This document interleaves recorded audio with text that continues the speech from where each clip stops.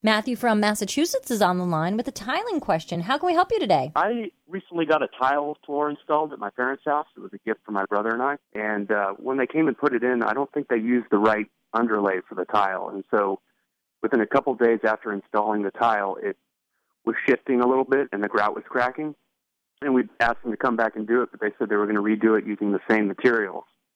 And I just wanted to make sure that for a pier and beam house with a wooden plywood floor, what type of material they need to put down before they put the tile on, because they put down some sort of felt material. Yeah, that was probably just tar paper before they put the tile down.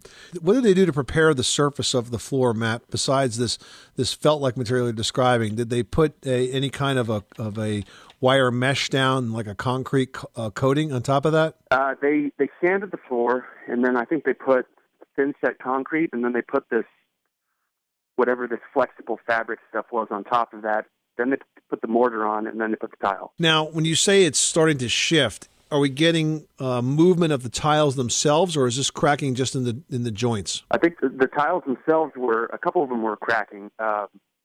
You'd step on it, and another tile next to it would move. Yeah, this is not good. This is not good at all. So what are they offering to do when you say they're going to redo it? Are they going to take up all the tile and start again from the top? Well, it's been kind of a struggle because we've been going back and forth with them, and they said they were going to come back, bring the same crew, use the same materials, and redo it with a manager there to supervise.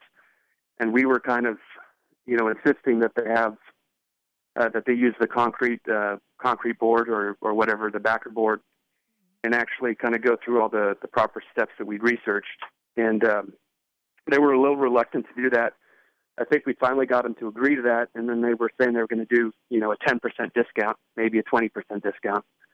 But it's really uncertain, what they're going to do to actually ensure the quality when they come back and do it again. Right. Well, first of all, they blew the installation. There's no doubt in my mind about that. The only reason these tiles move is because the base under them is not solid enough. And a lot of this has to do with what size tile it is. How big is this tile? What's the diameter? 12 by 24. Oh, yeah, that's a big tile.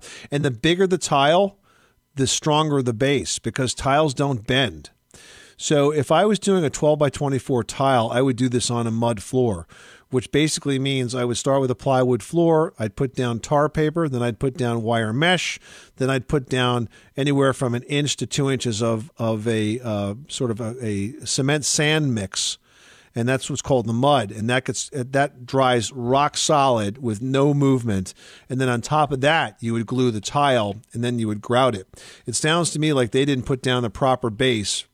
And if they had a problem with the base that was there, it was their responsibility to identify that for you and say, listen, this tile is not going to work on this floor for the following reasons. So is this something you bought through a tile store? Is that why you're getting this level of cooperation? Well, no, we went through one of the national flooring chains. Okay. So you've got somebody you can kind of go back to and have a conversation, because if this was your average tile guy, I'm sure they would be gone by now and not answering your calls. So it's good that you're working with a national chain, but I do think it's pretty clear that they completely blew this installation and it needs to be redone. Now, whether you have the same crew do it or not, that really depends on them, but I say that it would be in their best interest to put not necessarily the same crew, but their best crew on this, and to make sure they take the added steps of putting in the proper base for this. Because unless you do that, it's not going to stick. All right. Well, that's what I expected. Thanks a lot. Good luck with that project. Thanks so much for calling us at 888-MONEY-PIT.